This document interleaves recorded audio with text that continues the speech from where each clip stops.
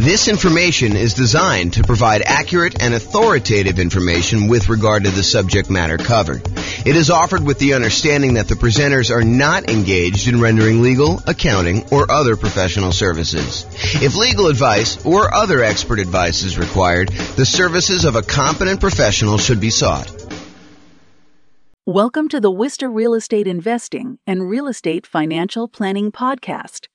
Learn all about investing in real estate in Worcester, Massachusetts, with a combination of real estate financial planning and modeling with numbers specific to Worcester. Plus, syndicated, more generalized recordings of live and pre-recorded real estate investing classes. Not all of them specific to Worcester. Be sure to stay tuned after the podcast for a message from our sponsors.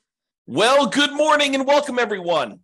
I am your host, James Orr, and this is a new class in a new series that we're doing on the risks of investing in real estate, the dangers, warning, be careful, all that sort of stuff. So really what we're talking about today is we're going to start with looking at the insurable risks when investing in real estate, the things that we can actually get a third party to take on liability on our behalf in exchange for a little bit of money.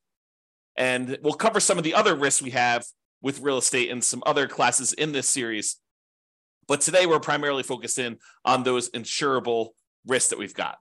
So here's a quote. This is George S. Patton, the famous, I guess he was a general in, I believe it was World War, I don't know if that was 1 or 2. Anyway, he was a famous general. And so here's the quote. It says, "The time to take counsel of your fears is before you make an important battle decision. That's the time to listen to every fear you can imagine. When you have collected all the facts and fears and made your decision, turn off all your fears and go ahead." So what I think he's talking about here is, hey, before we go and make a decision in life, real estate investing decision or whatever it is important for us to evaluate all the different things that we are afraid of, all the different fears we have, all the things that can go wrong, all the dangers, all the risks, all the things that could go not our way, that could cause us to lose our investment, could cause us to lose money, could cause us to not achieve our goals, our financial independence goals, or our net worth goals, or whatever it is. The time to evaluate all that is before we make an important decision, before we decide to move forward. That's the time to listen to the fear and to evaluate it all. And then once we've collected all that, then make your decision and turn off all the fears and go ahead. So what are your fears related to investing in real estate? And we're going to go over those in this series of classes. But today, I'm primarily going to focus in on the risks that are insurable, the fears you have about things going wrong with a property that you may not want to be super afraid of because they could be easily covered. They could be easily taken care of by someone else by paying them a little money. I want to talk about this idea of risk, and specifically, I'm going to talk to you about this idea of a risk matrix. So if you imagine for a minute that there are things that can happen in life that happen super frequently, like, you are much more likely to see this, like an issue going on with the tenant paying late. I mean, I think that's a relatively likely sort of thing, right? The tenant paying late. And honestly, the tenant paying late on a severity scale, yeah, it's not ideal, but as long as we have proper reserves, it's really not that severe. It's not like the end of the world. It's not going to, them being late one time is not going to derail us from achieving our goal. So there's a likelihood component, how frequently things happen, and then a severity component, how severe it is, how far of a setback, how large of a dollar amount are we talking about, how large of a dollar amount that's going to impact us. So things that don't happen very frequently and things that are very low severity, low dollar amount sort of things, we consider those to be low risk. In this case, we're going to call that 1. If we're kind of looking at this matrix of likelihood or frequency on the left side and then severity along the top. And then you can see that we multiply these together and we get like a numerical measurement. So a severity of 1 and a likelihood or frequency of 1 gives you a low risk of 1. If the severity increases, but it's still very likely, it might be a kind of risk measurement of 2, because it's a 2 on severity and a likelihood of 1. If something is still, not very likely at all, and it happens here where you have medium 3, then that becomes a severity of 3, where it becomes really expensive for us, but it doesn't happen very often. Then you've got stuff where it's increasingly likely, where this was low likelihood, this was medium likelihood, and this was high likelihood, and you can see how the risk kind of grows there. Really, the danger zone, the highest risk for us, are things that are very likely to happen and very severe when they do. That's risk number 9 here. And so, something that is likely to happen very often and is a high dollar amount, those are the riskiest things for us to think about. So let's talk about insurance now. You could pay money to a third party to take on some risks on your behalf when investing in real estate. These can be risks where they happen infrequently, but can be very expensive when they do happen. For example, your house burning down. Is it possible you could have a house completely burned down? Yes, absolutely 100%.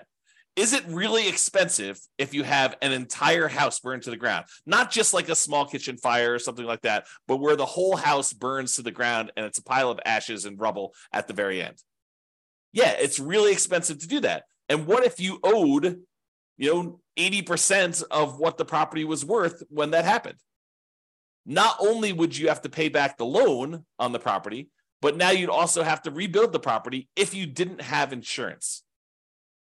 But there are companies, insurance companies, who are willing to accept your payments to protect you in case that unlikely event happens and you have a catastrophic loss, or if you even have a small loss, right? They'll cover small fires, but they'll also cover these large fires. And the way that they can do that is they can look at the overall risk profile of what are the chances of a house burning down. And they can look at that across lots and lots and lots of properties. For you, if you were looking at this, you might say to yourself, okay, look, I got one property. If this thing burns down, that's going to be really ugly for me. Yeah, it's a low probability thing, but if it happens, it's going to cost me hundreds of thousands of dollars to replace this thing. So you have something that is not likely to happen, but if it does happen to you, it's catastrophic. Or what you could do is you could say, look, I'm going to pay this third-party insurance company, and they're going to have, hundreds or thousands of other people paying into this pile of money as well. They're going to take off some profit for running the business of the insurance business, to pay the salespeople in order to sell the insurance, to pay people to kind of manage and oversee the administration of the insurance policies, and then to pay, people to process claims and to, in some cases, fight claims if they think that there's fraud going on or questionable activities. So they're going to have all those operating costs that they're going to take out of there. But then they have a pool of money where if one of the hundreds or thousands of people that they're collecting money from have a fire, some unfrequent events, they can take that big pool of money that everyone is paying into, and they could actually pay to have that property replaced.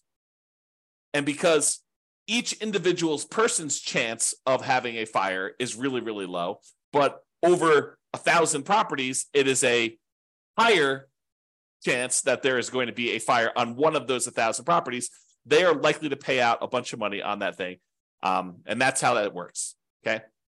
So getting back to insurance. So it's not likely to happen if it happens infrequently, but if it does happen, it's really, really ugly, like that fire.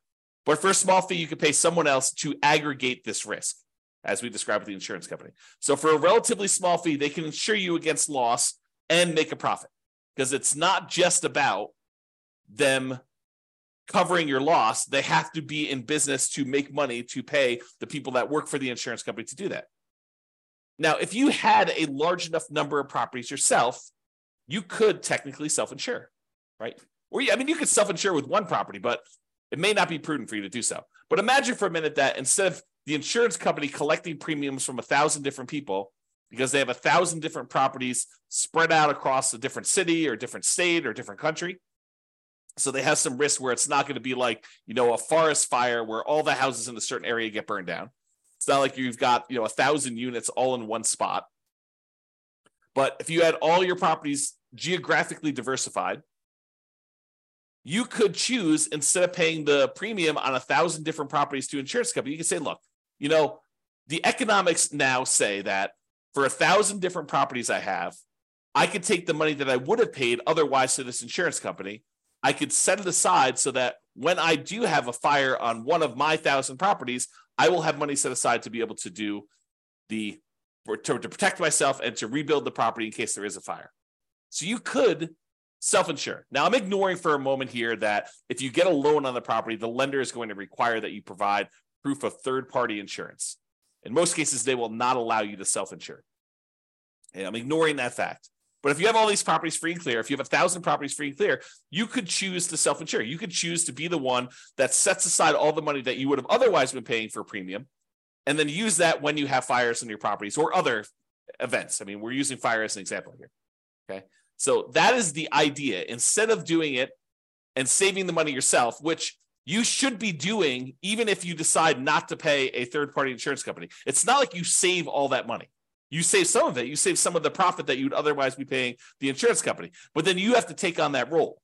You have to kind of put the money aside, invest the money, have it in a safe, secure spot where it's available. If you have an emergency, you need to manage that oversight. You need to make sure that you take care of estimating the amount you should be setting aside and coordinating all that stuff. So you don't actually get rid of those roles. You would have to provide those yourself if you decide to self-insure. Or you could pay an insurance company and all those roles are taken care of for you by a team of people that are doing this.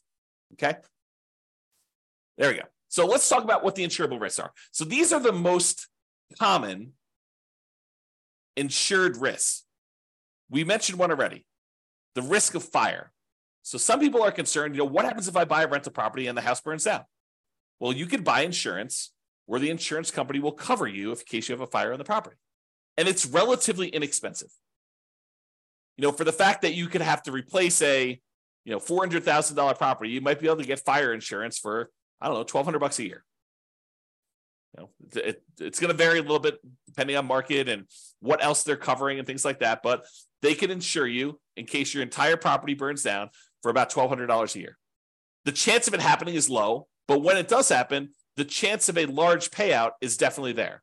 They could have to spend, more than the amount of money than they collected in order to deal with your fire. Similarly, lightning damage. That's another commonly insured one where they will cover damage caused by lightning. Or another commonly insured one is hail damage, where you have hail coming down and it damages your roof, it reduces the lifespan of your roof, or damages the paint, or breaks windows, or breaks plastic, or damages wood on your property. You can have severe hail damage, and you can have that covered by an insurance company. Insurance companies will often also cover theft.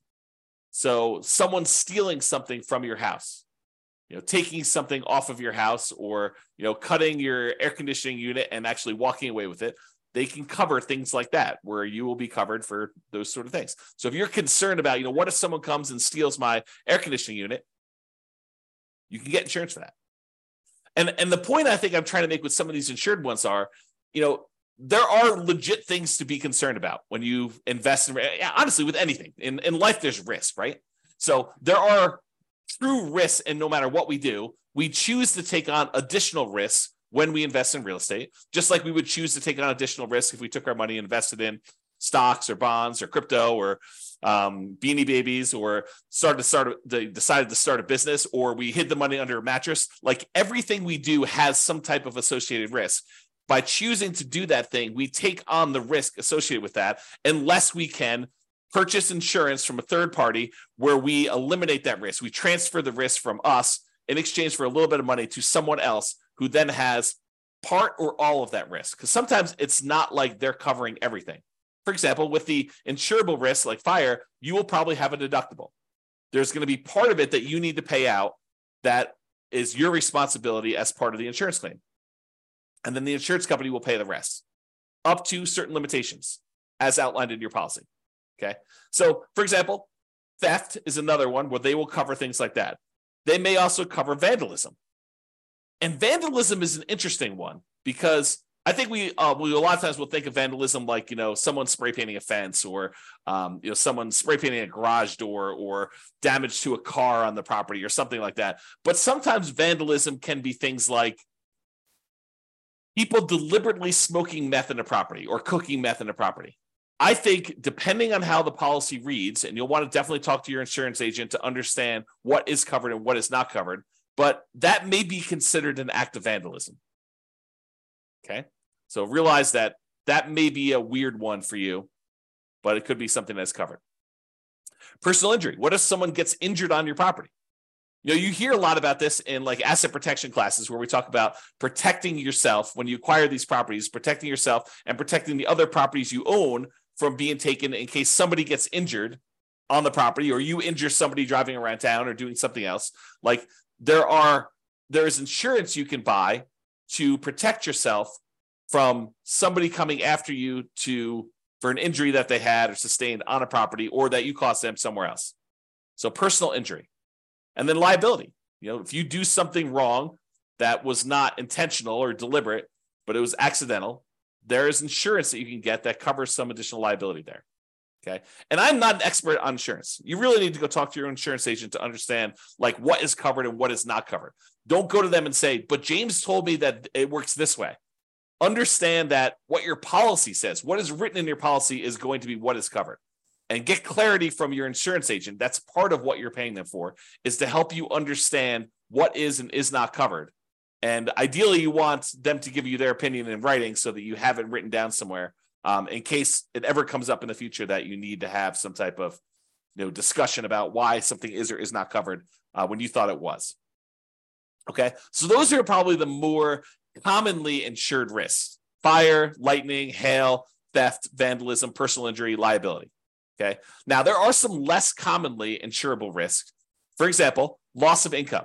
Something happens to your property, like a fire, and now you no longer have rent coming in while you're waiting 6 months for the insurance company to get the adjuster out there to get approved, for the money to be actually sent to you, for you to line up all the contractors and get all the work done. And, you have, 1 month of demo to take down the stuff that was burned and left there. And then it takes you another couple months to get everything else done in order to get it built out. And then by the time, 2 months later, it might be 6 months or a year by the time you get your property back working.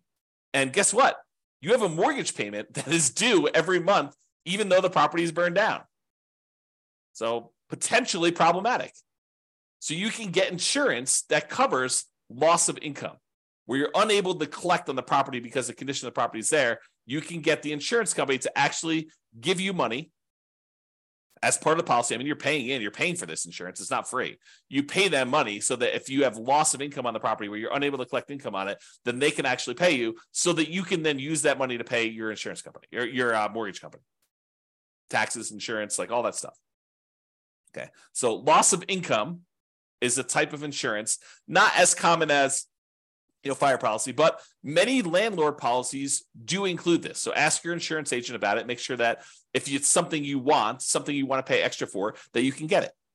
And we've been talking a lot about the idea of improving cash flow and increasing cash flow on rental properties. And the issue I think we have for a lot of folks is that some of these things you are deliberately choosing to have lower cash flow. You're voluntarily increasing your expenses by getting more and better insurance coverage so that should something happen, your cash flow is saved, right? Because if you decide not to get insurance for loss of income and then something does happen on your property, you could have 6 months of zero rent coming in.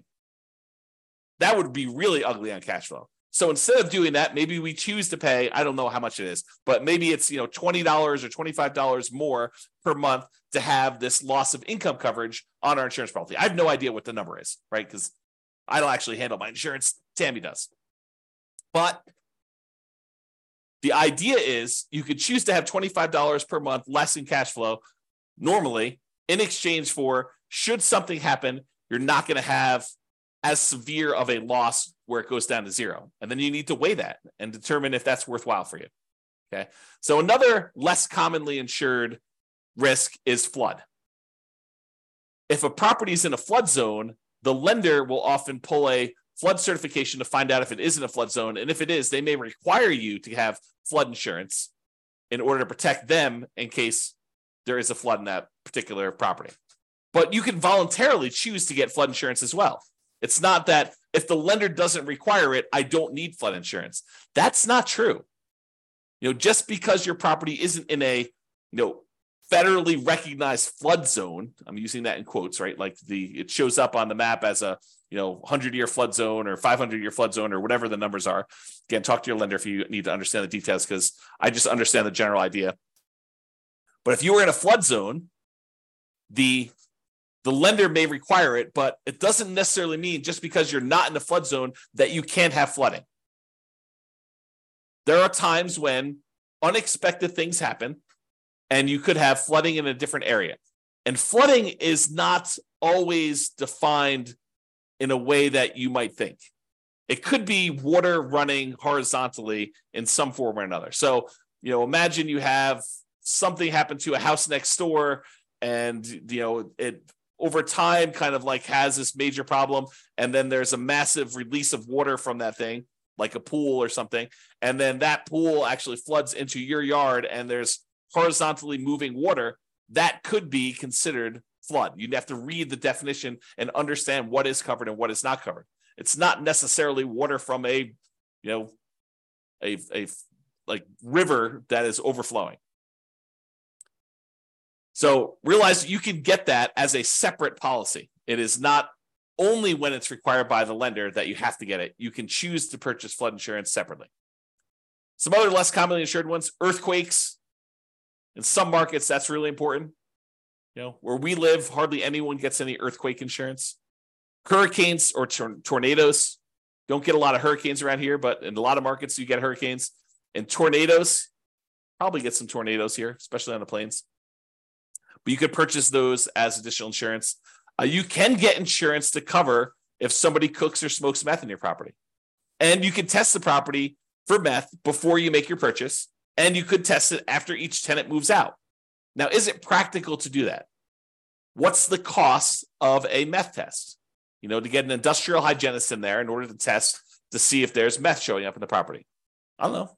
Could be a couple $100, could be $1,000, could be $2,000. Depends on the type of test and what they're doing there. So is it practical to do that after every tenant moves out? Probably not, but maybe in your market, maybe for the types of properties you're doing. But what are you going to do if it does test positive? You're going to keep their, $800, $1,200, $2,000, $3,000 security deposit? Might not be enough to cover you for the meth there. So may want to make sure that if you're concerned about that you can get insurance and that it does cover that. Now, does every insurance company have to offer you all these insurance policies? Do they have to insure things like fire? No, but I think most of them will. Do they all have to cover things like meth? No. Can you possibly purchase additional coverage for things like meth? Yes. Might you need to go to a additional third-party insurance company to get that additional coverage for meth? Maybe. And you can get the last of the less commonly insured things are rent guarantees. So you can purchase, if you're paranoid, you're like, look, I want to invest in real estate, but I'm really, really nervous that my tenant is not going to pay rent. That they're going to lose their job and they're going to be unable to pay. You can technically go purchase rent guarantee insurance, where it guarantees you rent if the tenant doesn't pay. So you can go and do that. You can purchase that. It comes at a cost. So realize that there'll be a fee for doing that. So you're going to give up cash flow elsewhere in exchange for having that rent guarantee. I think a lot of landlords, a lot of real estate investors will choose to forego rent guarantee insurance and instead decide to set aside some money, mentally or otherwise, in the form of reserves in case a tenant doesn't pay rent. But you can get that insurance. All right, let's do a brief discussion on deductible size. First, let's talk about what a deductible is. A deductible is the amount of money you're responsible for before the insurance kicks in. So let's say your deductible on hail damage is $2,000. Basically, if there's less than $2,000 worth of hail damage, you're paying that claim. So you make a claim with your insurance company, they send an adjuster out, they say, look, the total amount of damage is $1,800, your deductible is $2,000, so you're responsible for this $1,800. Okay. And you pay a certain dollar amount for the insurance and that deductible amount. If you decide, look, I want to have a $500 deductible, they'll say, sure, we'll allow you to do a $500 deductible, but then the insurance cost, the amount of the premiums you're going to pay in order to get that insurance will be higher than someone with a $2,000 deductible. Or you could say, look, I want a $10,000 deductible. I will cover everything up to the first 10K, but after that, I want you to come in. The insurance company say, that sounds great because we're much more likely to see these small amount claims. So if you want to do one where you pay the first $10,000 and then we only cover after that, we will let the premium be much lower. You will have to pay in less in premium in order to do that. So it's this balancing act between how much you willingly have as a deductible versus how much you're paying on premium and how much that's impacting cash flow. And they both impact cash flow, right? Because if you have a small claim, let's say it's that $1,800 worth of hail damage, if you have to pay that $1,800 out because you set your deductible at $2,000, well, now that $1,800 is an expense, so you've reduced your cash flow by that. But maybe in order to reduce your deductible to $1,000, it costs you, $30 a month in order to have that lower deductible with your current insurance coverage.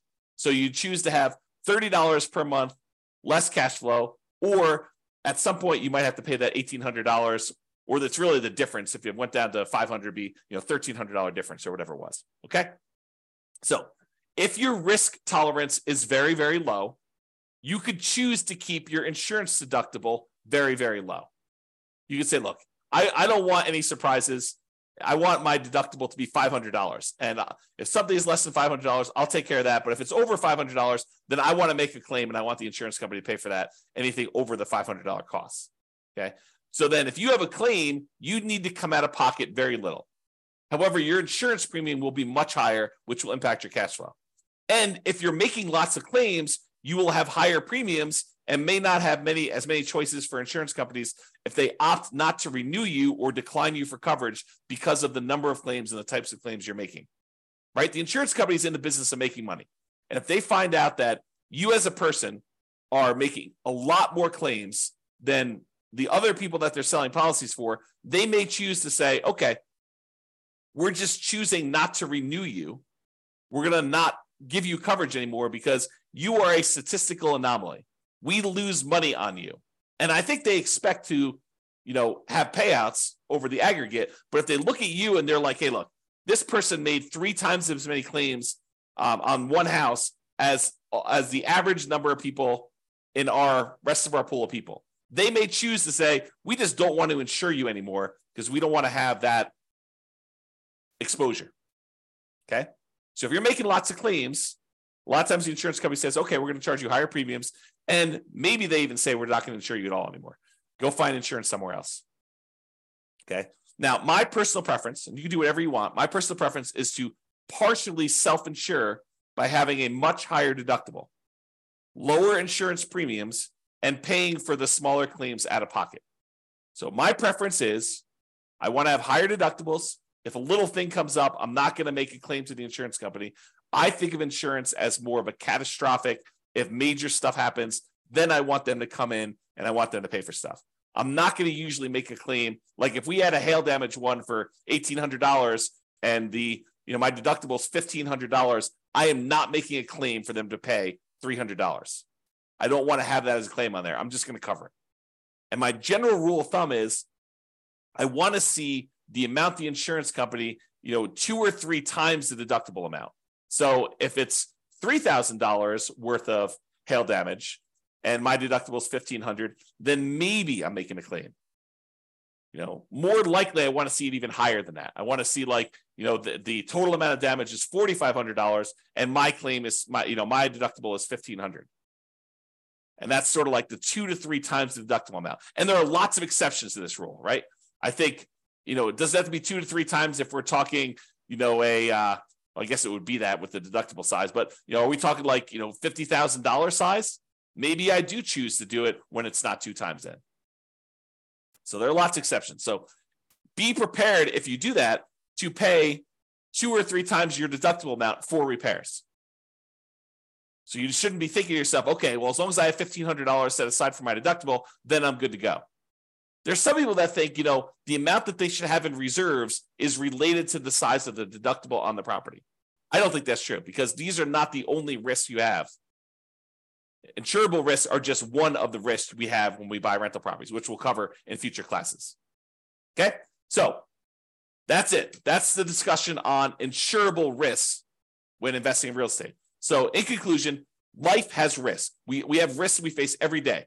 Getting up, driving in the car, going on the subway, walking around, eating certain foods, being in relationships with other humans. Like there are risks in everything that we do.